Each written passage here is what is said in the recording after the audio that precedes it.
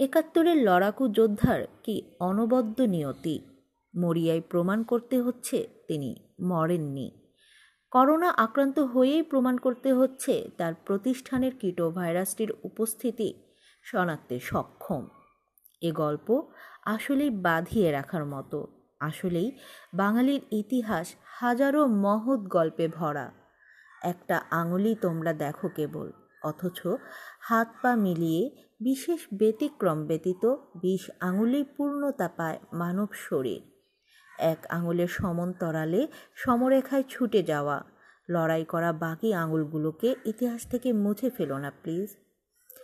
এক আঙুলে হাত যেমন বেমানান তেমন অথর্ব, তাই 10 দিয়েই হোক বিচার, স্মরণে থাক 10-এর কথা।